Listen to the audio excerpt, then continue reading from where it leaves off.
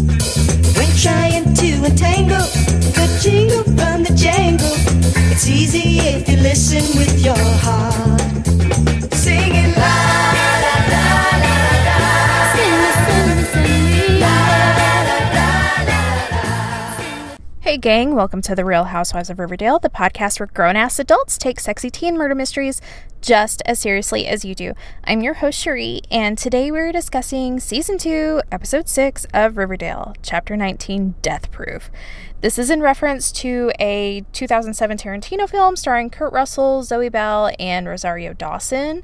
And, my husband has made me watch 1,000 Tarantino movies, but this is one I've never seen, and based on the IMDb description, I'm super cool with the fact that I've never seen it. So the description is the IMDb description, by the way, is two separate sets of voluptuous women are stalked at different times by a scarred stuntman who uses his death-proof cars to execute his murderous plans. That sounds awful and gross, and no thank you. Also, it should be noted that death-proof cars are a specific type of car that stunt people use in movies and TV and such that are in fact death-proof. I don't know. They're made a certain way where, they're not going to kill the stunt guy, I guess. Whatever. That's the thing. I think they explain it better on the Riverdale Register for this episode. If you want to hop over there and listen to them explain it, that's probably a better idea. I think John goes into pretty good detail about it, but I know nothing about cars, so why would I know something about specific cars? I mean, you just can't expect this kind of information out of me. I mean, really, what podcast are you even listening to? Okay, so this episode starts off in Jughead's trailer where he's tapping away on his laptop, presumably working on his manuscript when, well, who should come around the corner in an oversized S t-shirt? Tony fucking Topaz. I would be amiss to say that if I forgot to mention that Hot Dog was there. He is, and as much as I love him, I just can't with this scene. So, do you feel those rumblings? What is that? Was it an earthquake? No, just millions of teens rioting in the streets. If you can see through your rage right now, you can witness Tony ask Jughead if he's, finger quotes, hungry, aka horny. I mean, come on. And of course he says yes, because he's a teen boy, and because he's Jughead, he says, oh, you never have to ask me that. And then she heads back into the bedroom. I mean, I know they're just well, Jughead's always hungry because he always has a cheeseburger. Whatever.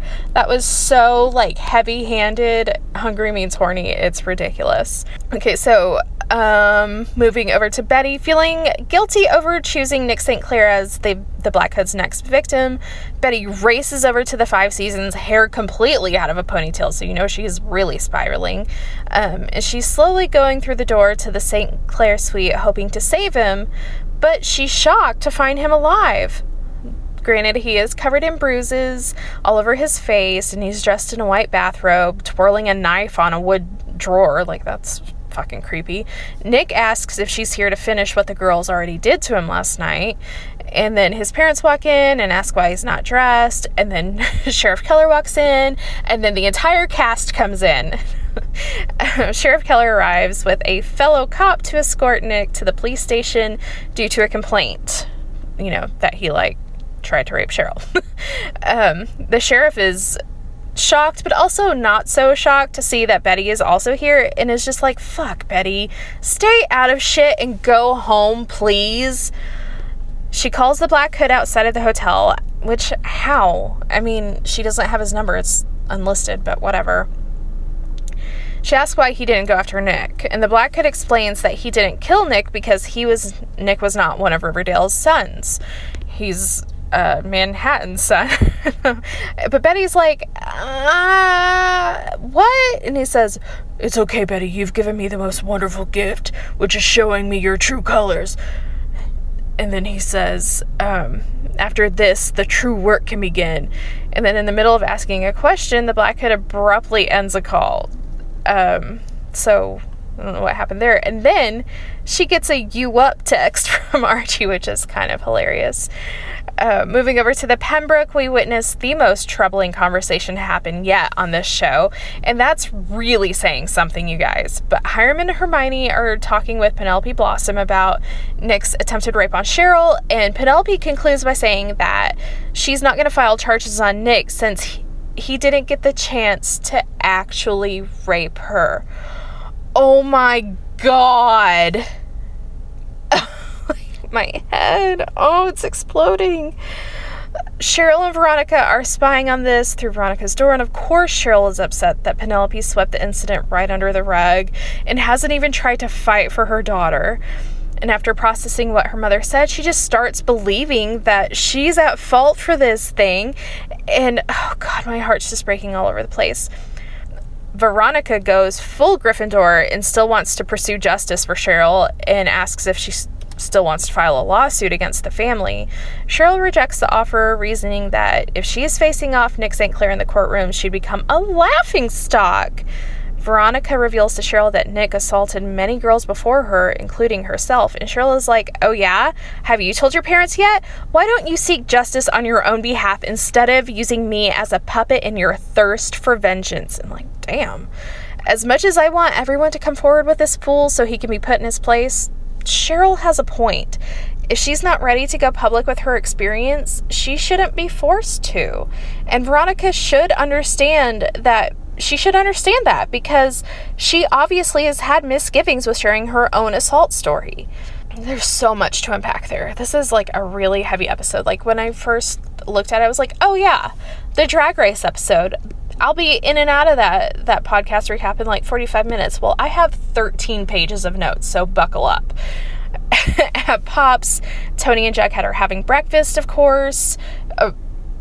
Not of course, because of course they're at Pops eating breakfast, because there's nowhere else to eat. Tony thanks him for letting her sleep over. I wonder what's going on with her home life that she couldn't stay at home. She tells him that she doesn't want a relationship with him as she knows that he still has feelings for Betty because #Bughead forever. And she knows that that she doesn't want to be his rebound and she's more into girls. Phew. And yas! Who here is stoked to see a lesbian relationship in Riverdale? Huh? I'm raising my hand. If I didn't have the microphone in my other hand, I'd raise both hands. Because yes, please. Let's see some queerness outside of Kevin. I mean, God bless Kevin. I love all of his scenes. We all know that. But let's see a little dose of reality that not everyone is straight. Straight is not normal. That everybody, I mean, there's a little gay everywhere, and we should get to see that represented on screen. Anyway, Betty walks with Archie. I don't know where they wind up at Pops, but anyway, they're walking, and as she's about to, she talks to him about being done with the Black Hood's games, letters, and Simon Says, and Archie asks what will happen if he calls her again, to which Betty replies that she just won't answer. She can't keep playing, as it's destroying her friendships and her relationship. Archie asks if he was actually going to harm Polly, and she says that the people at the farm are going to help her disappear for a while, just until it's safe again. So they walk up to Pops and see Jughead and Tony eating breakfast, and we just watch Betty's face fall, and it is so brutal. Ugh. Both of their phones start to ring, and it's their parents. Archie's dad, Betty's mom, da-da-da. Also, Archie's jeans are so low cut in this scene that it is incredibly distracting. Like, they're so low. Like, I think they're trying to use costuming to, like, make Archie look so much taller than Betty, which is dumb and, like, very patriarchal, but whatever. But they're so low, I honestly expected them to, like, slip right off of his hips and his willy pop out, because, like, I can't watch it. It's so distracting. I'm just watching his hips make him go lower, lower, lower, lower. The fly is, like, maybe a centimeter tall. Maybe. At the Cooper house, Alice hosts a meeting with all the parents of the children that attended Nick's party at his hotel suite. Mayor McCoy thanks her for hosting. Alice says that after she heard what happened at the party, she felt like the parents should all come together to deal with this motley crew of liars, dope fiends, and fornicators. Wow.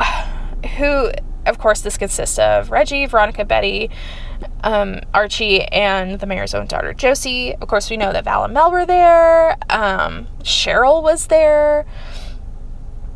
And honestly, this would have been a wonderful opportunity to meet Val and Mel's parents since they were at the party. But I guess this week we're going to forget that they exist again, just like we do almost every other week. Alice continues that she was glad that Betty left before it descended into a bacchanalian free-for-all. Jesus Christ, Alice. The kids are whispering to each other about Betty's breakup with Jughead when Alice tells them to hush, and Hiram telling her to be careful throwing stones because, as we learned last week, Alice was quite a hellion in high school herself. Hermione wants to know who brought the jingle jingle to the party, and Reggie very reluctantly raises his hand. His mother is like, "Motherfucker, you shut your fucking trap until we get a lawyer." Ugh. Hiram stands up and is all like, "Let's just calm down." And all Reggie needs to say is how he acquired it. So Reggie continues by saying that he has some dealer on the south side that gets the drugs for him, and his mother is just filled with disgust and disappointment. And then Hiram uses this to fuel his fire against the south side, but Archie fires back saying that not all serpents are drug dealers. Hashtag not all serpents. Hashtag no tall serpents. Obviously there are tall serpents. It's a John Oliver joke. No tall foxes. Anyway, while they admittedly shouldn't have taken the jingle jingle, Veronica points out that Nick asked Reggie to bring them and then later pressured them into taking it. Furthermore, in case anyone forgot, the little fucker attacked Cheryl. Hello? If anyone should be under interrogation, they believe it should be Nick. However, as Sheriff Keller explains, prosecuting Nick will be difficult given that they are all unreliable witnesses due to the fact that they were high. And when Veronica retorts that they weren't on drugs when Josie and herself witnessed the incident with Nick and Cheryl, the sheriff explains that jingle jingle stays in your system for up to 3 days. Fucking bummer, dudes. I mean, it's lame. Unfortunately, it has only been a day since the open house, so this will raise a credibility issue in court. Mayor McCoy is extremely disappointed in Josie for her lack of consideration because of her father's struggle with overcoming addiction, so there's some tea about Miles that she just straight up spills in front of everyone. Classy. And then this triggers Mayor McCoy to take some harsh measures, much to Alice's delight. She wants to see the South Side blamed for it and actions taken to prevent further crime coming to the North Side, starting with that high school.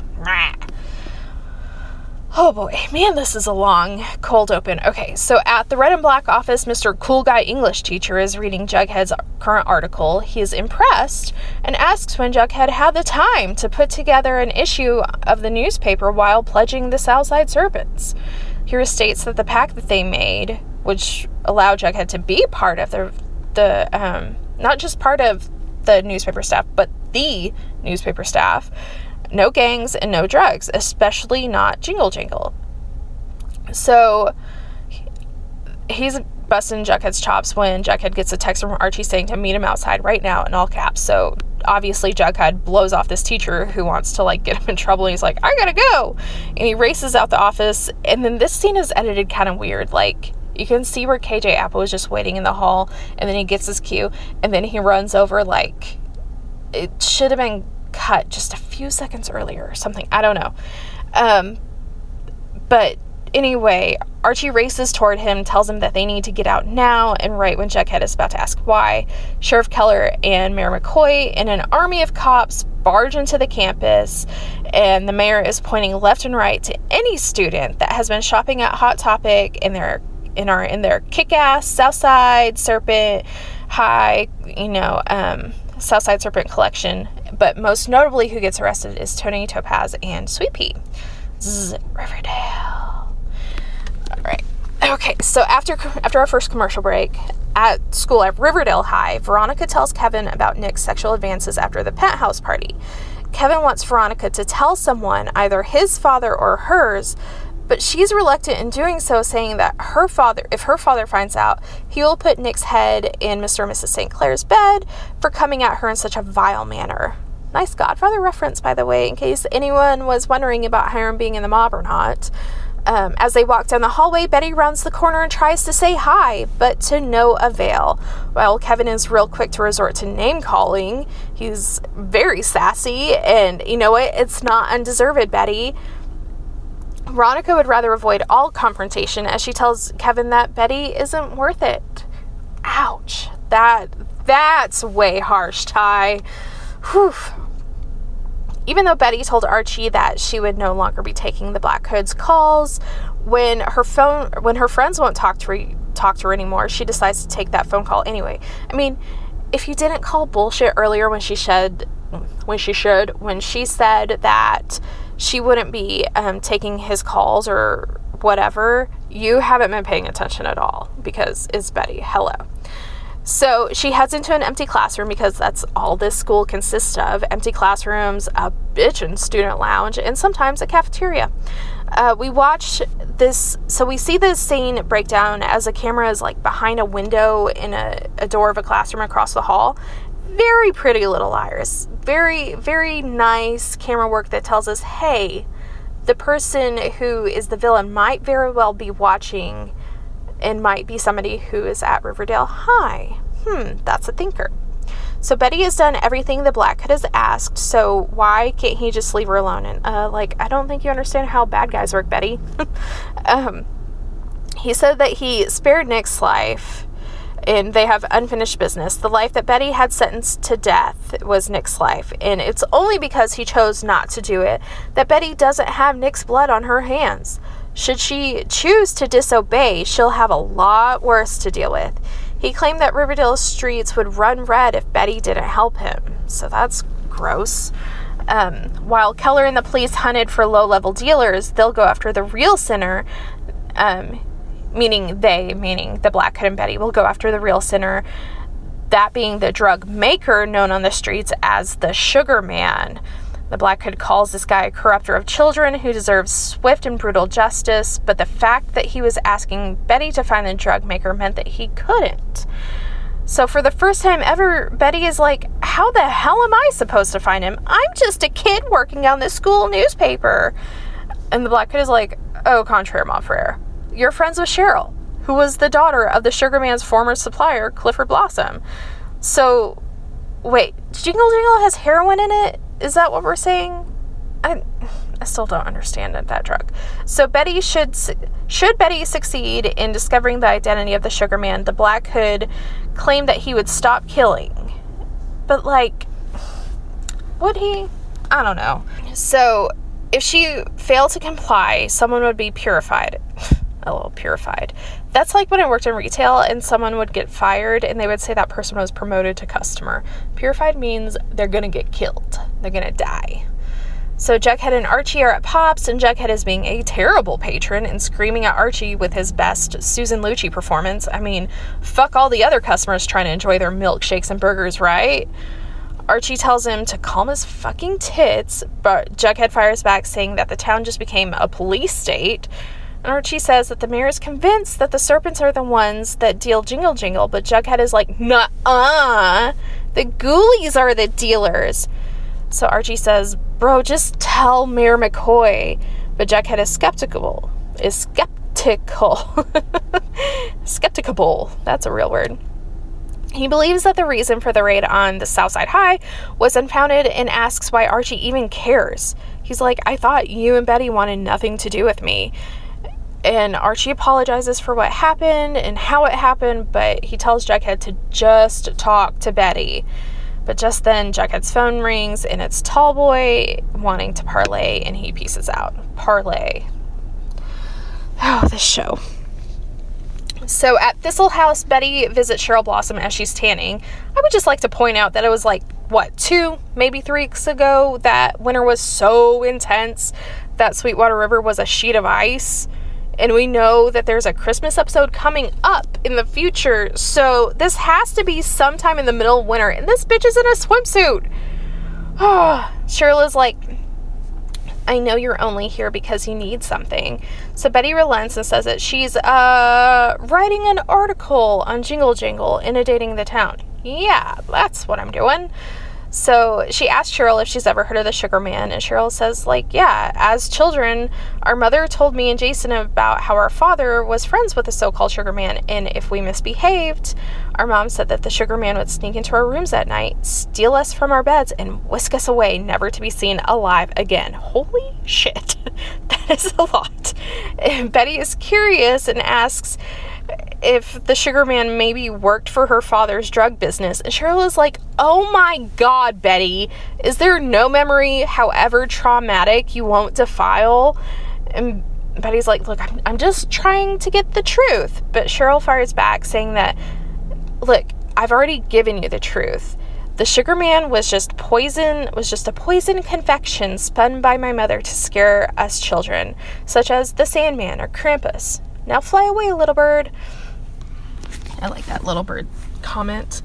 At the Andrews house, we learned that due to the party shit, the whole gang will be forced to do community service. Archie is adamantly against it, asking Fred why he can't just ground him like normal fathers would do. But, like, you didn't do a normal bad thing. It's not like you stayed out past curfew. Homie. And Fred is like, that was the mayor's idea, and I think it's a damn good one. Like, no shit, you guys are lucky to only have to do community service. I mean, had you been caught actually taking drugs, you would have went to jail. So Fred continues saying that he knows Jughead wasn't at their little Lollapalooza. Hello, 90s reference. But he does go to Southside High, and he says that is ground zero for that crap. And he asks Archie if he's talking to Jughead and checking in and how Jughead's doing. And Archie replies saying that Archie's really struggling to help him. And it's, like, really hard to be a friend because I'm so wrapped up in my own bullshit, Dad. And Fred's like, yeah, I know. It was the same thing when I was your age trying to help FP. He says that the fight between the world and the Jones is a never-ending one, but he hopes that Jughead's fight isn't a losing one. So speaking of, Jughead enters what appears to be a cave/basement/apartment, I don't know. Tallboy is there in this, like, weird chair, and we meet Malachi, king of the ghoulies. So he introduces this little house this little rabbit hole as House of the Dead. Ooh, spooky. God, the ghoulies are so weird, but I'm kind of into it, minus, like, the drugs and shit, but I get the punk rock stuff and the skulls. That's cool. I don't understand the hearse thing. That's not cool with me, but whatever. So, Tallboy says that with the heat on both gangs and their ranks depleted, their tribes need to unite. And they can facilitate it if Jughead would accept to endorse the partnership. But Jug is skeptical. Why me?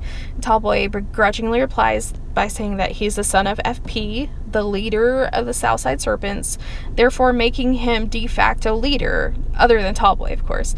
And it carries weight, especially with the younger gang members. Ain't that some monarchical bullshit? Jughead has been in this gang for less than an episode, and he is already the de facto leader? Fuck a bunch of that shit. I bet Sweet Pea would, like, go nuts if he heard someone say that out loud. So anyway, in true Jughead fashion, he loses his shit and asks why the partnership should even be made in the first place, saying that it was the Ghoulies' fault that the Southside was even raided.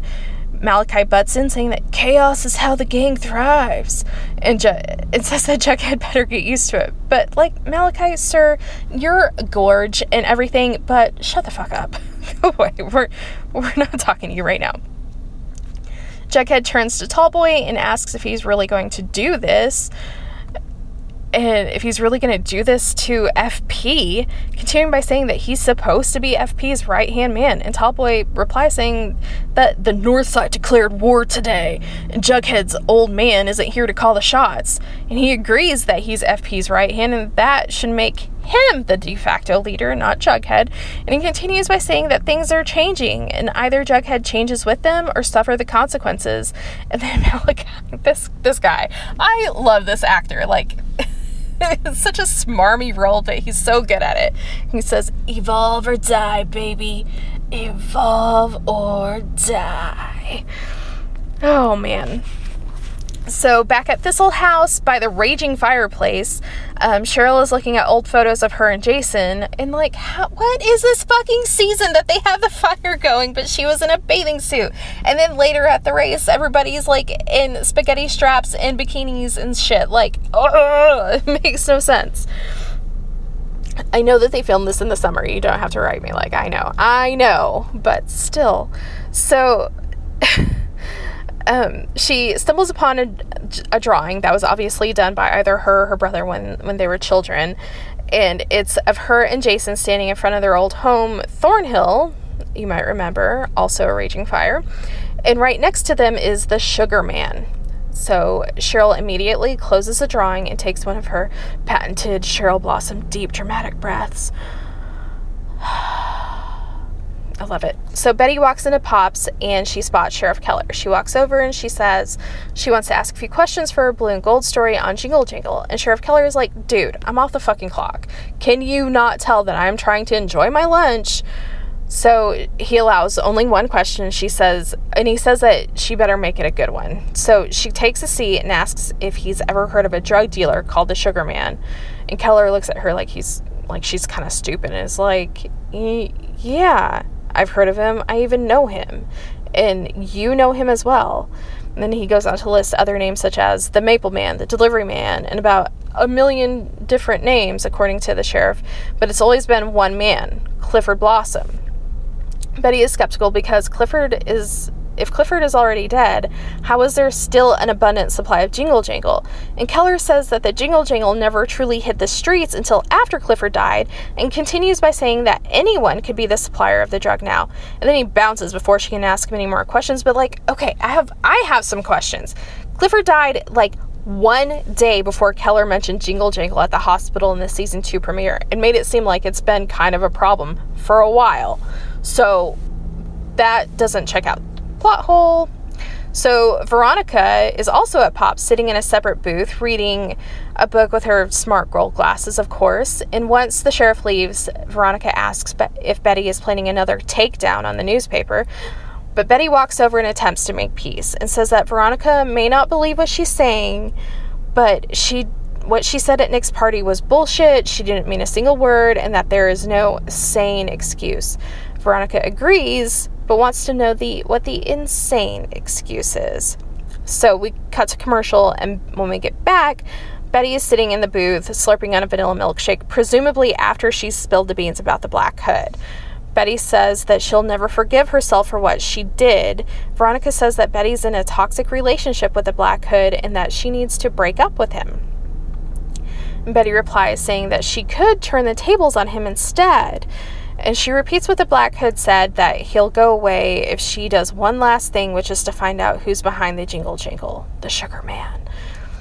Betty isn't sure what to do because if she finds out who the Sugar Man is and gives Black Hood the name, that person will be murdered. But if she doesn't, he'll continue to harass the entire town.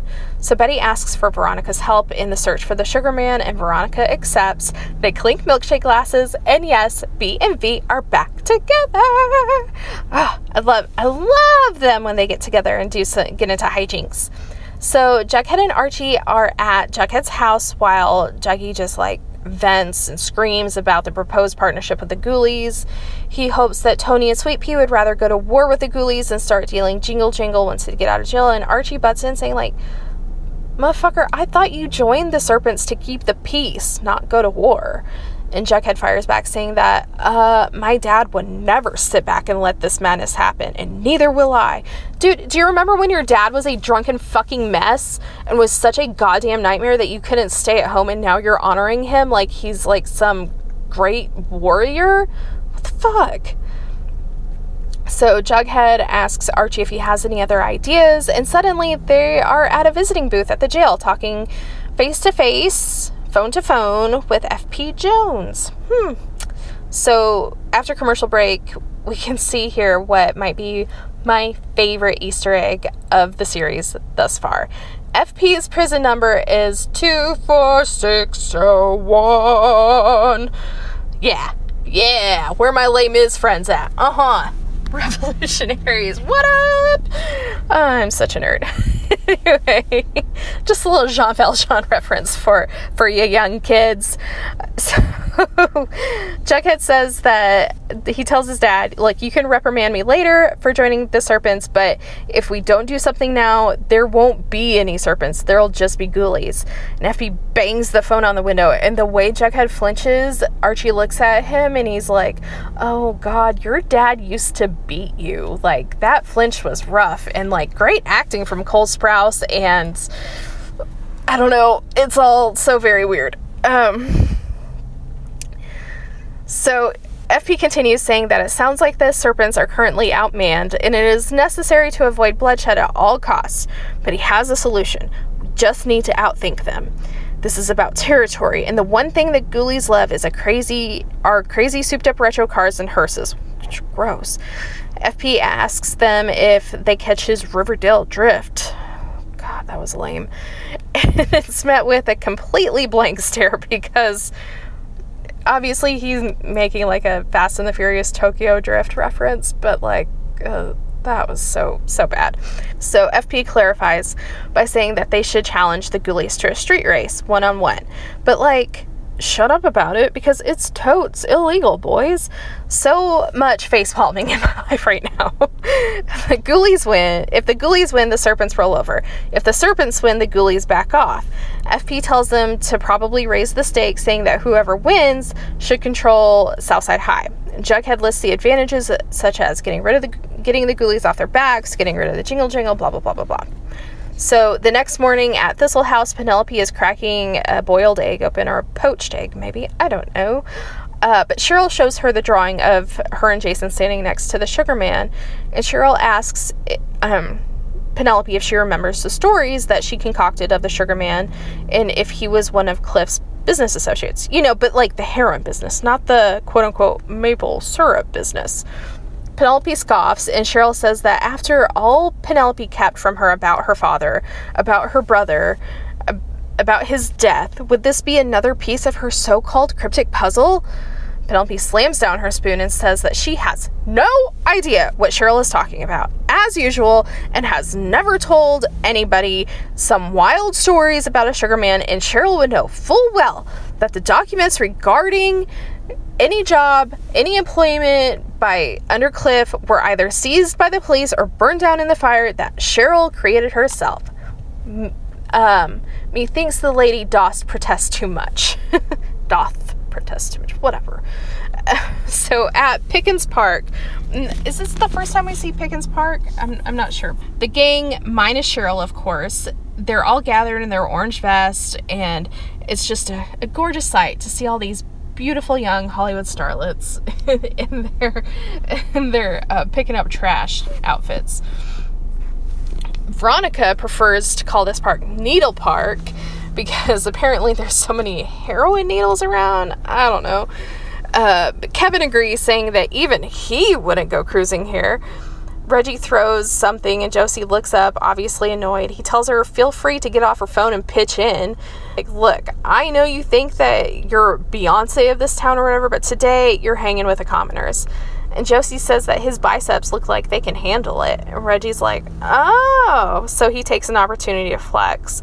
But Veronica butts in and asks if she could borrow Reggie for a New York minute. God.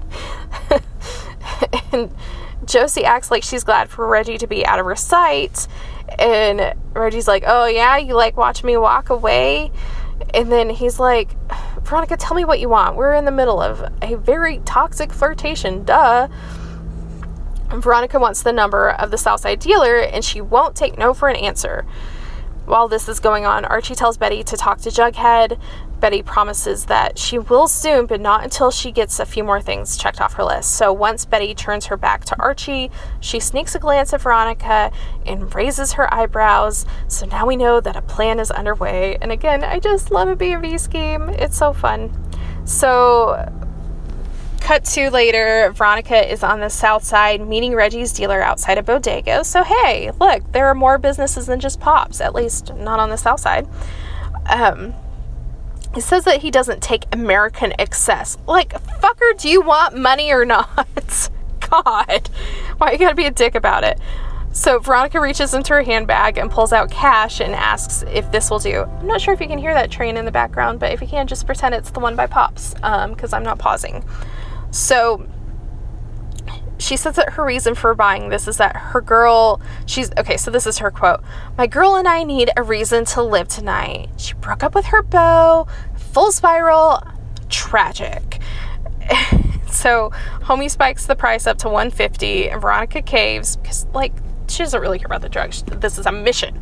And she has all the money at her disposal because her dad's out of jail. I don't know. I still don't understand that rags to riches to rags to riches story of the lodges, but whatever. It seems like they have money when it's convenient. So he gives her the pixie sticks and Veronica tells him to give her compliments to the sugar man, and he looks up at her like he's seen a ghost. Veronica asks if she got the name wrong, and she's like, "Isn't that the name of the genius behind these sweet treats?" And he tries to, like, kind of walk away nonchalantly and then breaks into a full panic around the corner without giving her change, by the way. And Veronica pulls out her phone and tells Betty that their drugstore cowboy should be passing her in just a few seconds. Sure enough, there he is, racing past a dumpster with Betty right next to it. Gross, Betty, stand somewhere else. Betty said that she's got eyes on him, and then they follow suit. Heck yeah, Nancy Drew in action. So, in the basement of the dead, some bro is preparing straws of Jingle Jangle. Jughead challenges Malachi, the leader of the Ghoulies, to a race. Jughead says that if the Serpents win, they will remain autonomous, and if the Ghoulies quit dealing at Southside. Malachi asks what happens if they win, and Jughead responds with, the Serpents will fold, and the Ghoulies will keep on polluting the Southside with their little straws of death. Malachi says that the Serpent Prince, referring to Jughead, has some stones, but not much else. He continues by saying, unless FP won't put territory as a reward for winning, the Ghoulies are out. And with that, Veronica's drugstore cowboy comes in, and Veronica and Betty at his heel. He's like, they try to sneak in. Jughead and Archie are surprised to see them here, and so are Betty and Veronica surprised to see them. And it's just the best, like, Archie, Veronica, Betty, Jughead, what are you doing here? All in unison, and I just love it. That's such a cute scene. Malachi asks if these girls are Jughead's bitches, and Veronica says, I beg your misogynistic pardon. And then he continues telling them, get you and your skanks out of here. And until a better offer is put on the table, there will be no race. So Jughead caves in and offers the White Worm as the Ghoulies' territory if they win, so that they can expand their drug-dealing horizons and upgrade out of the literal hellhole that they're already in. Malachi one-ups him and says that he'll take Sunnyside Trailer Park as well, which is, of course, Jughead's home and presumably the home to most of the Serpents. So, So at Pop's, Cheryl is eating alone, which is quite startling to witness because she should always have a buddy. Like, she doesn't deserve to sit alone. This is the second time this season we've seen her eat alone at Pop's, and I just want to be on the other side of that booth so bad.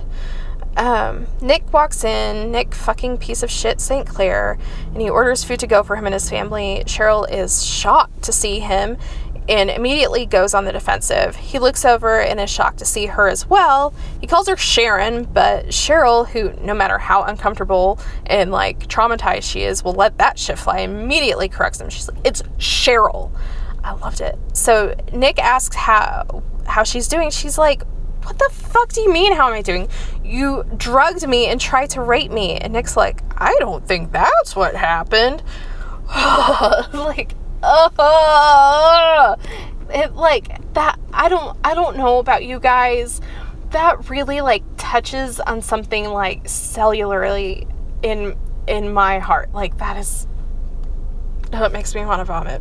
She calls him a less than zero monster, and he fires back, saying that at least he's not some desperate tart from a truck stop town. And then he continues to gaslight her by saying that they should not distort reality to cover Cheryl's mourning after shame.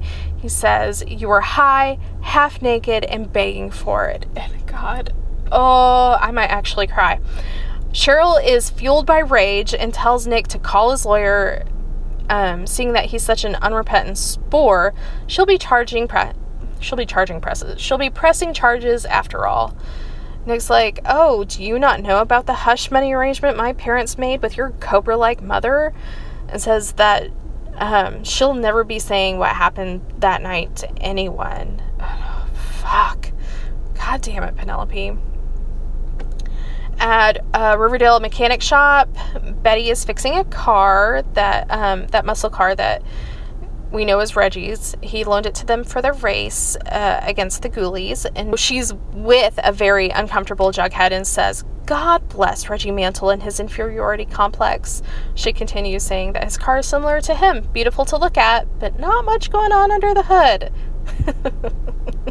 That's my, spoiler alert, that's my best Blossom burn for the episode, because she is technically a Blossom, and I love a good small dick joke. I feel like it's warranted, especially such a gross episode like this with Nick.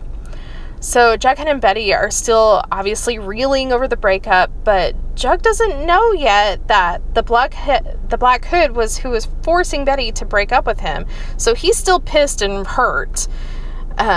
He eventually speaks up and says, go ahead and say what's on your mind. You know you want to say it. She kind of whispers, you said you wouldn't join the Serpents. So he fires back, yeah? Well, you said you loved me, and then you dumped me. Via Archie, which is way worse than via text. She sincerely apologizes and that the reason for the breakup wouldn't make sense, but everything around them was imploding and that she did it to protect them.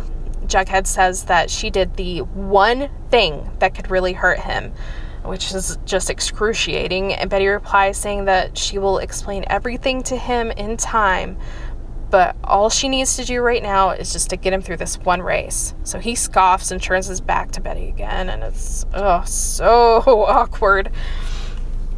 But it's nice to have them in a scene together. I just love them so much. Smoochies.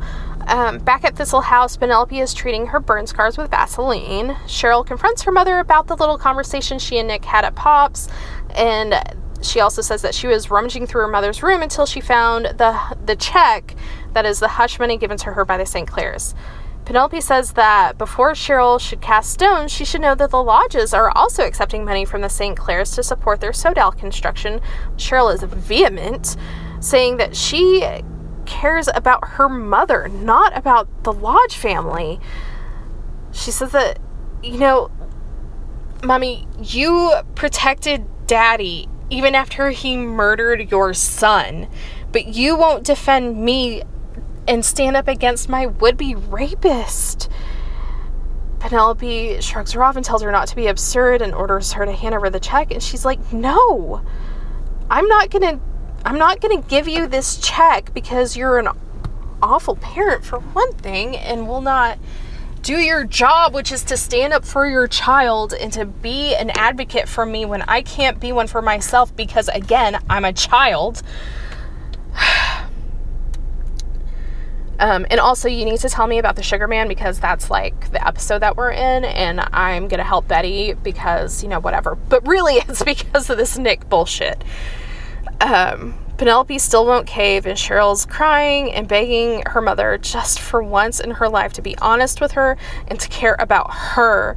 And again, Penelope just is a stone wall, and Cheryl concedes, it's simple.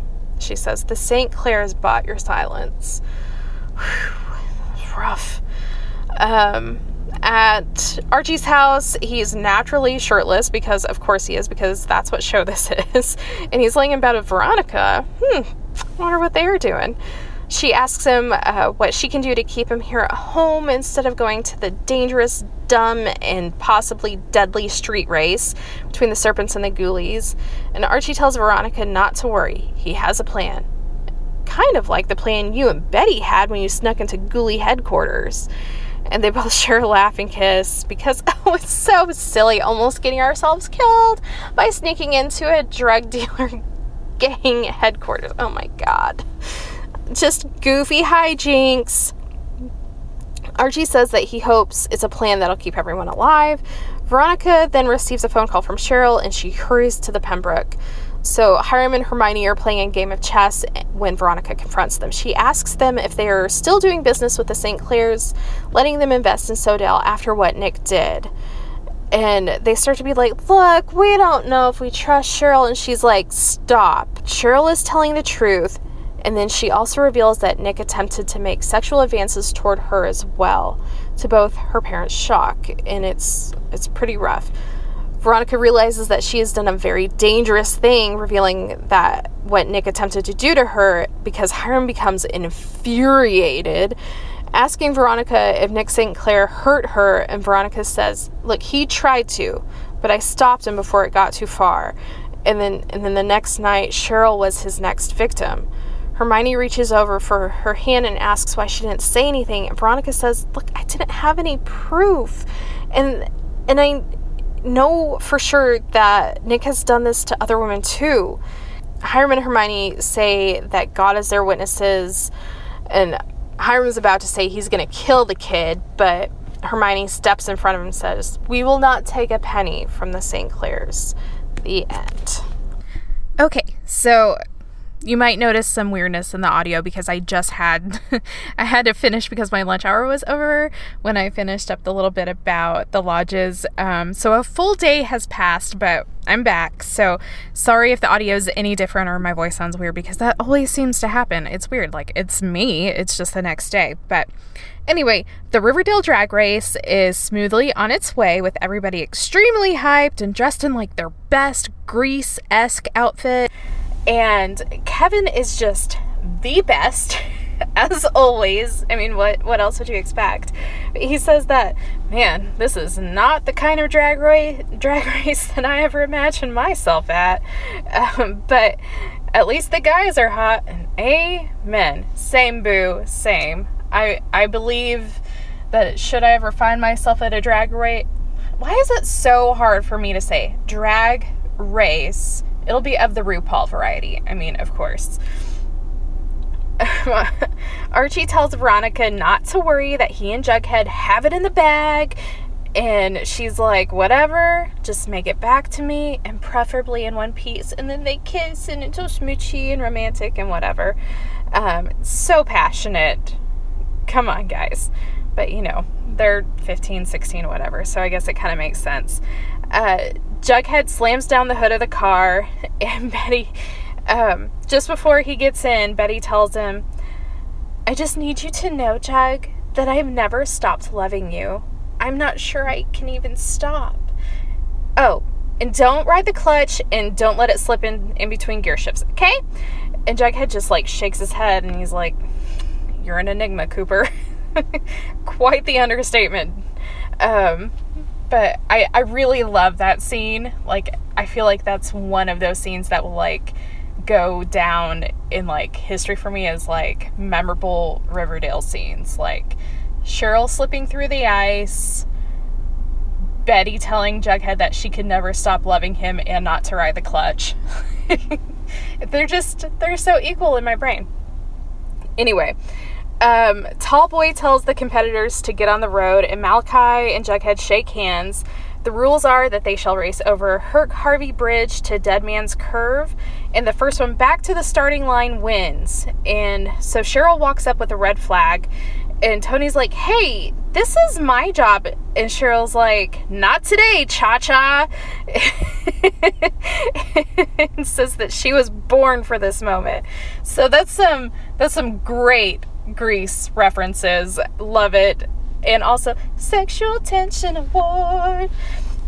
Love me some Cheryl and Tony. This is, I mean, I'm not going to spoil anything, but we do have scenes with them later in the season, and we know that Vanessa Morgan and Madeleine Petsch are best friends in real life, and they're just, God, their chemistry is so amazing. I love them when they're in scenes together.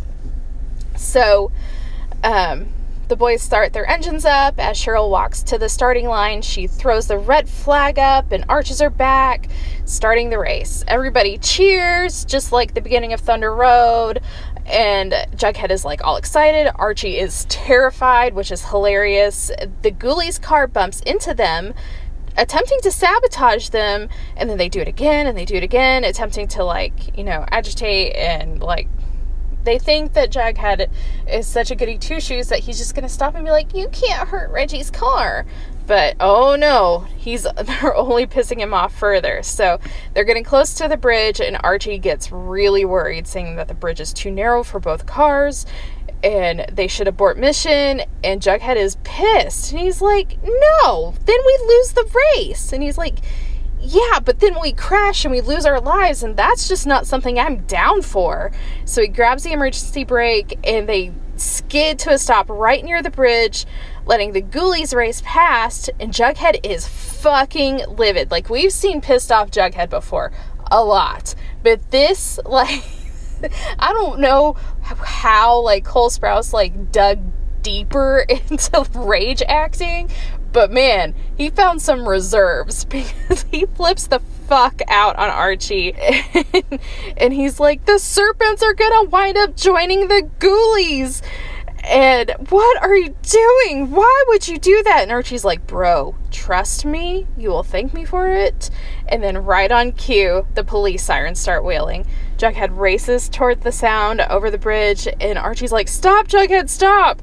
And then Jughead sees the ghoulies getting arrested by the police, led by Sheriff Keller, and soon it's revealed that this was the plan Archie hatched that would, quote-unquote, keep everybody alive.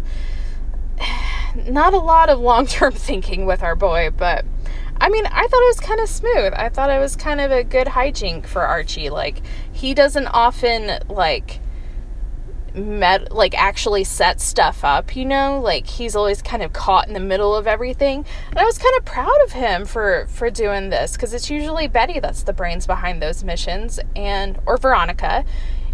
And yeah, it was stupid because, you know, like, it only pissed everybody off, but it got the ghoulies out of their hair. So Tallboy runs up, furious, like, red face, screaming. You think he's, screaming out the serpent laws for initiation. He's screaming so loud. And he accuses Jughead of calling the cops, and Jughead's like, calm down.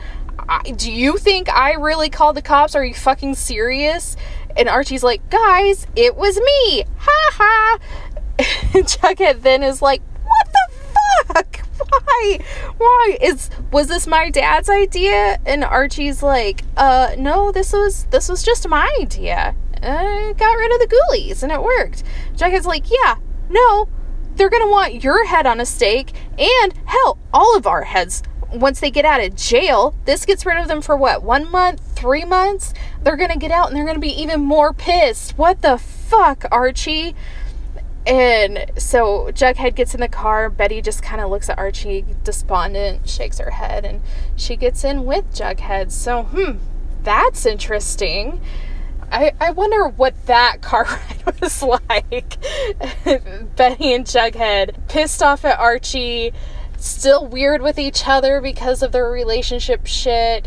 And we know, because we've seen the whole episode, that she lays down all the Black Hood stuff. Like, what a day Jughead is having. What a damn day.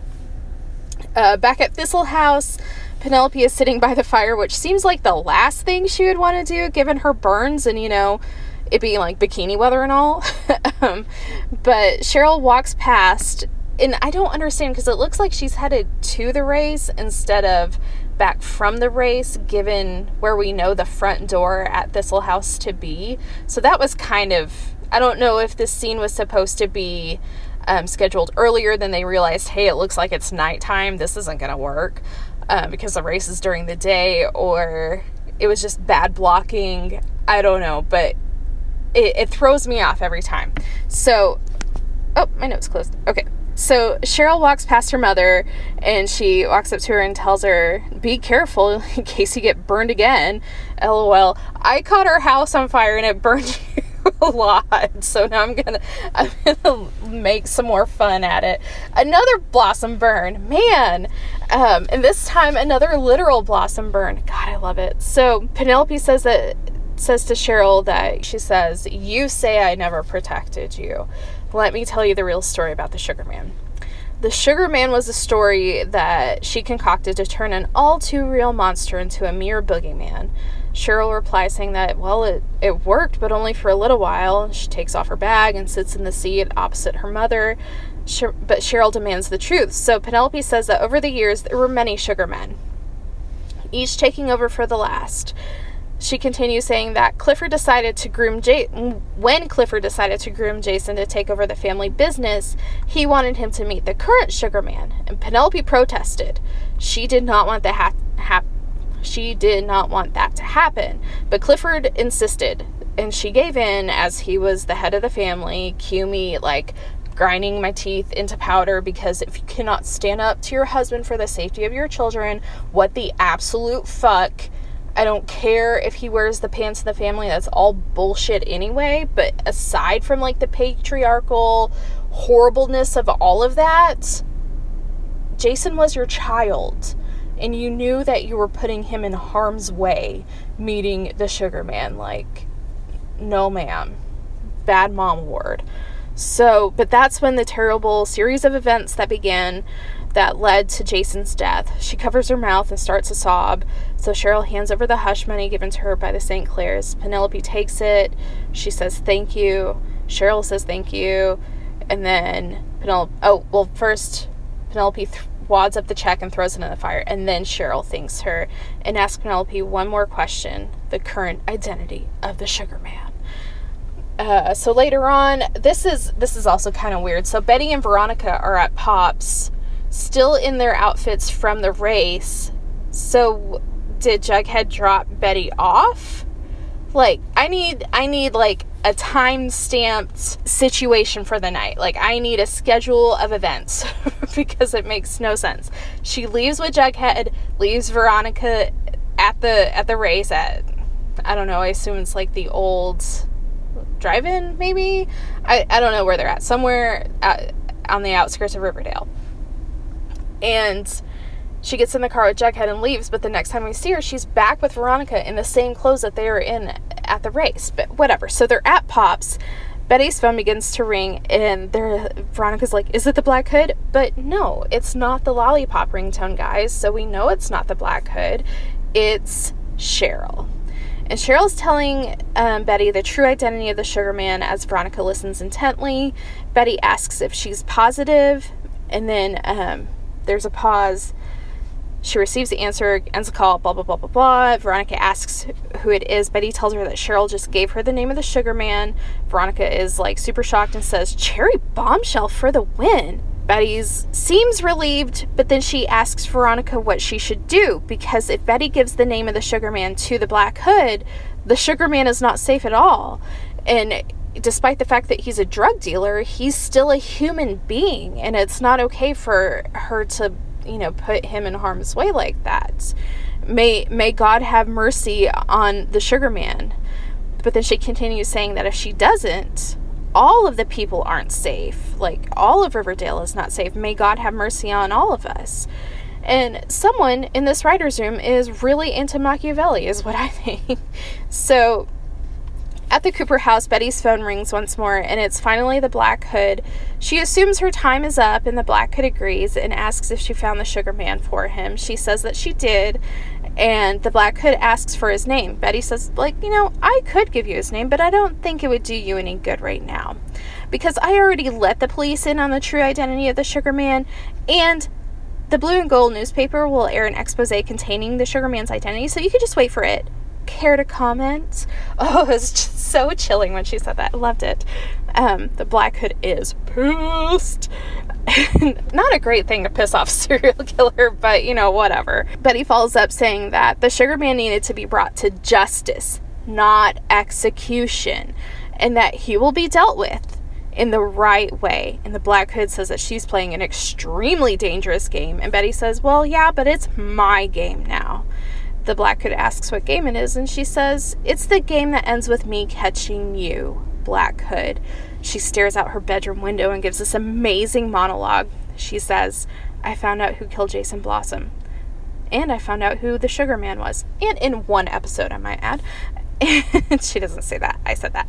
And she said, and your next, Black Hood, I'm breathing down your neck. Can can you feel me? And then he ends the call because he just pissed his pants a little bit, and so did we, and it was so fun, and I love it. Oh my god. Oh, I love Scary Betty. Okay, so next we see Tony and Jughead walking down the halls of Southside High. Jug asks what the other people thought of the race, and Tony's like, well, some people gave you props for challenging the Ghoulies to a race and beating them. Others hate that you cut a deal with Keller because that puts us in bed with the pigs. And Jughead's like, I didn't do that. It was Archie's doing. And she's like, yeah, I know that, and you know that, but nobody else knows that. Then the police turn a corner, and it's two cops, like, leading the way very slow motion, like they're Mean Girls. And, you know, the high school, they're like, dun, dun, dun, dun. And Jughead's like, is it another raid? Nope. Sheriff Keller is holding a handcuffed Mr. fucking don't write about gangs or drugs Phillips with an iron grip. And Tony's like, nope, they caught the Sugar Man. So the Sugar Man, fuck yeah, is Mr. Phillips. How about that? It does kind of suck that, like, what seemed to be the one good positive role model for Jughead on the South Side, well, and all the kids on the South Side, ended up being, like, the king drug dealer, the king heroin supplier. So that sucks, but what are you gonna do? So in Archie's room with Fred, Archie reveals that he tried helping Jughead with something and it sort of backfired.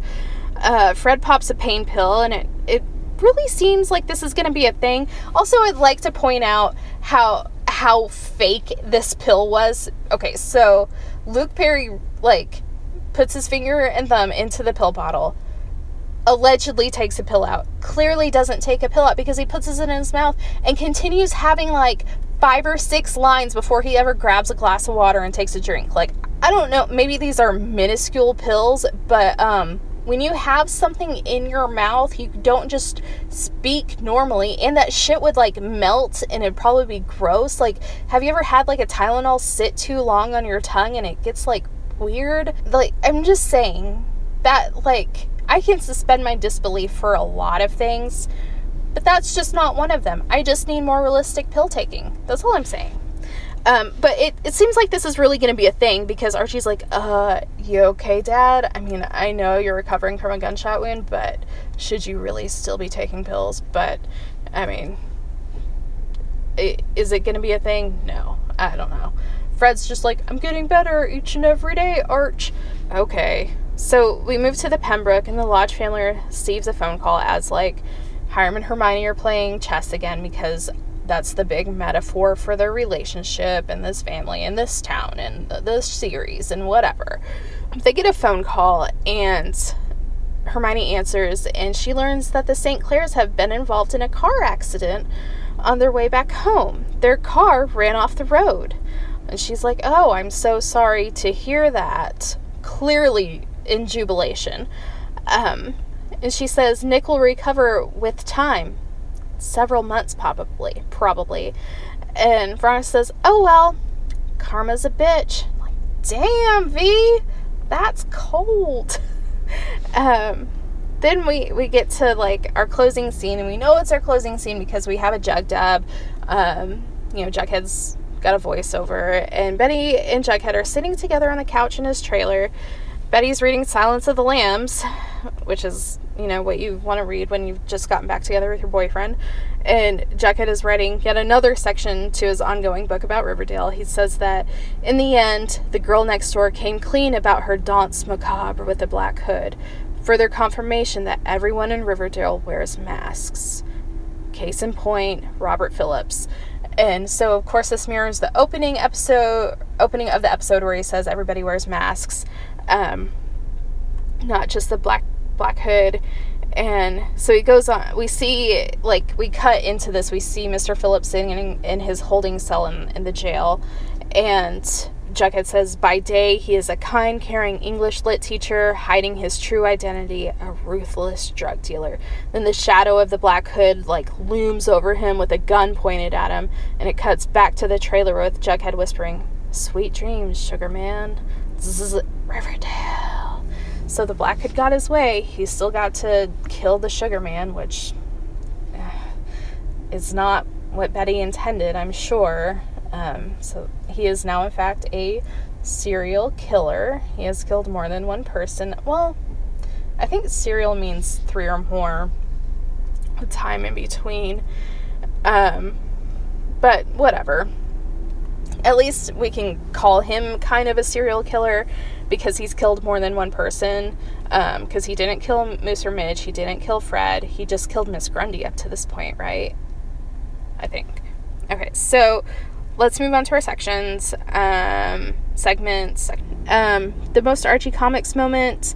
I know Herc Harvey is a call to, I want to say, a comic writer. I don't remember exactly, but at one point in time I didn't know this, and I meant to write it down, but I forgot. I think he's a comic book writer from back in the day, around when Archie Comics were at their peak. Also, just from, like, the aesthetics of an Archie Comics, when Cheryl's in her bathing suit and she puts on those black sunglasses, like, that felt like a comic book to me. Like, that felt like it was straight out of an illustrated cell. Like, I could see it. I could see, like, the word bubble next to her saying, "Fly away, little bird." Like, it was beautiful. I loved it. So like we mentioned earlier at Best Blossom Burn, I know, like, Cheryl had some good ones, especially to her mother, but those were all so raw emotionally that, like, just off the cuff, funny burns. Like I said earlier, I'm giving it to Betty when she said, "God bless Reggie Mantle in his inferiority complex.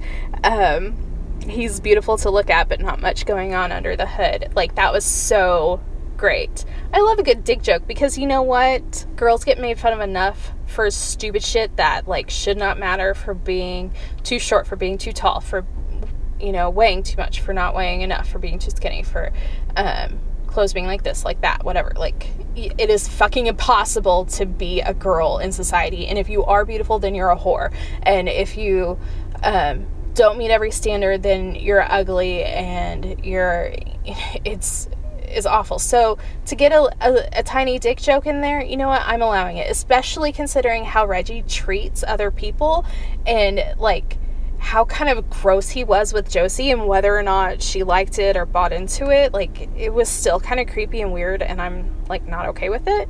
So I'm giving it a yay. We'll move on to good, bad, funnies. Good. I mean, you guys know my never-ending love for Grease. So the costuming in this episode was, like, amazing to me. I just loved it all. The Betty's bandana and Cheryl's, like, Easy Rider crop bralette thing, like, that was amazing. Just all of it was awesome, and I loved it. So my bad, okay guys, we're gonna get in deep here. My bad for this week is just the way Hiram reacts to Veronica telling them about Nick's attempted sexual assault on her. It's the exact reason why a lot of victims don't come forward, both victims of just sexual violence, the way Nick did, a lot of children who are molested. A lot of them don't come forward because they're so afraid that they're going to get their offender in trouble. And, like, I don't want to get personal or graphic, but there have been times in my life when I was in Veronica's situation, and worse, to be quite honest, and I didn't come forward for years or ever in some cases because, one, who was gonna believe me? You know, like, I was constantly treated like I was a dumb kid and I made stuff up and I had a very vivid imagination and all that shit, but there were things that happened to me that I should have spoken up about because that person should have gotten in trouble and not been allowed to do it again to anybody else, and God, I hope that never happened. But I also know what my parents' response would have been. And two, if I were to tell my dad about a certain situation that happened, he was going to kill the offender. Like, I knew in my heart, I could see that. And when this is portrayed in the media, on TV, in movies, when we see the dad who, like, you know, when we hear about shotgun weddings and we hear about, like, if you date my daughter, here are these rules, we strip away the girl's autonomy for their own body, for one thing, their own agency.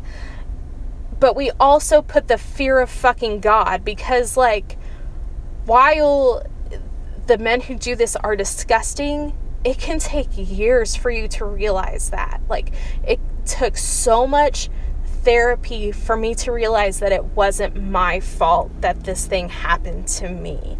Like, I still had love in my heart for this man because he was part of my family. And I'm not close to a lot of my family, but this part of my family I'm very close to. For this to happen, I wasn't going to get him in trouble. Like, there's no way. Like, you know, I loved him as a family member, and, you know, Veronica loves Nick as a friend, or did, you know, before this happened.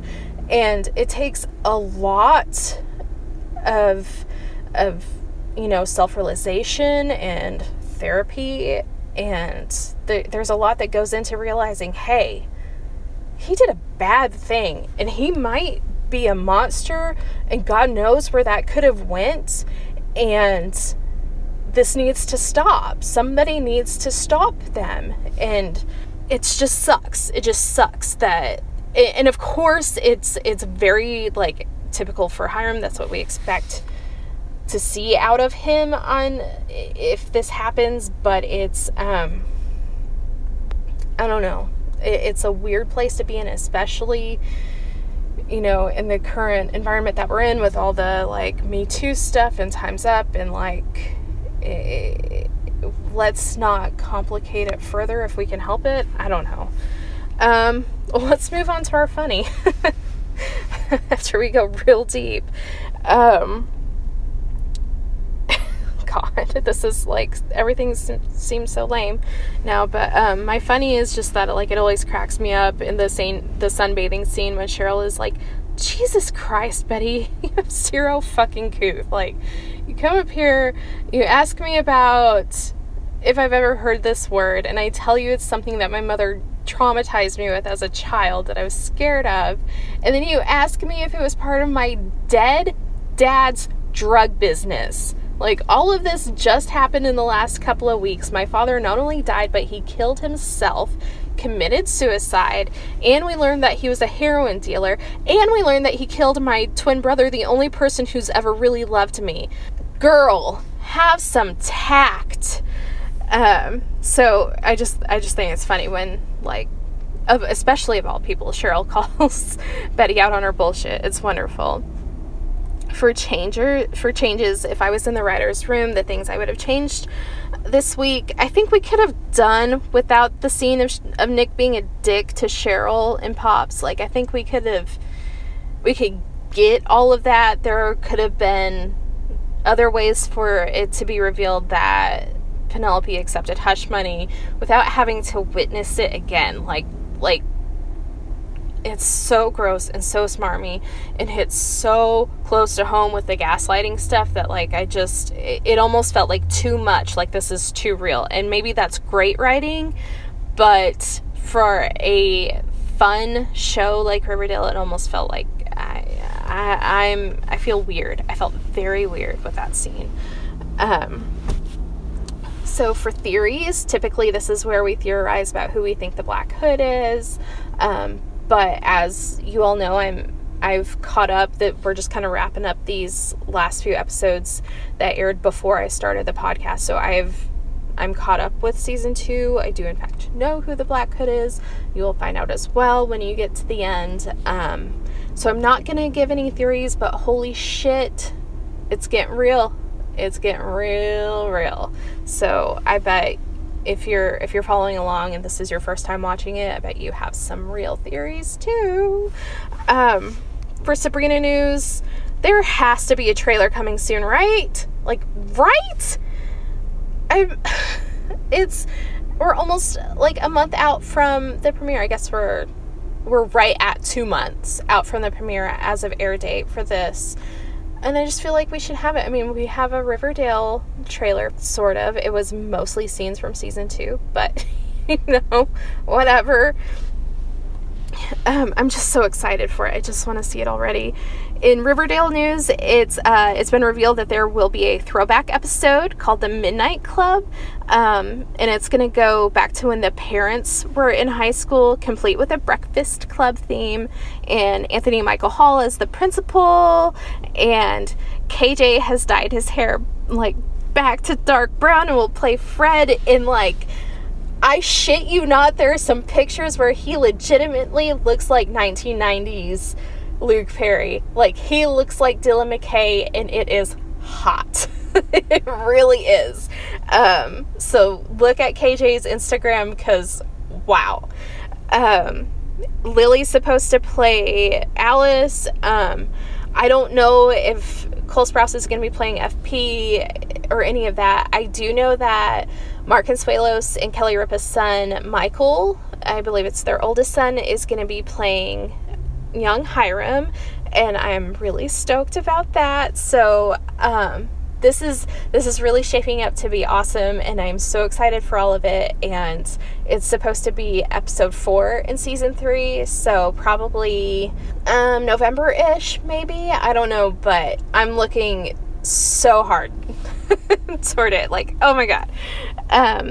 For Skeet's Dadgram Corner, a week ago or so, Machen posted a picture of her in this amazing red outfit, with her chin, like, propped up on her hands like an old Olan Mills shoot, and Skeet's her caption was like, "I'm so innocent, can't you tell?" or something to that effect, and Skeet's comment was, "I'm not seeing it, devil emoji." And, like, guys, as much as I hate the shipper name for FP and Alice, I hate phallus, that's so icky. I fucking love when they fake flirt on Instagram. It's so great. So great. Bonus Skeet Instagram corner the other day, KJ posted a picture with Mark Consuelos and Kelly Ripa's younger son, Joaquin, with the caption just Quino, so I guess that's his nickname, which is super cute. And Camila Mendez, are you fucking kidding me, Sheree? Camila Mendez commented with quinoa, and then Skeet commented, K, no.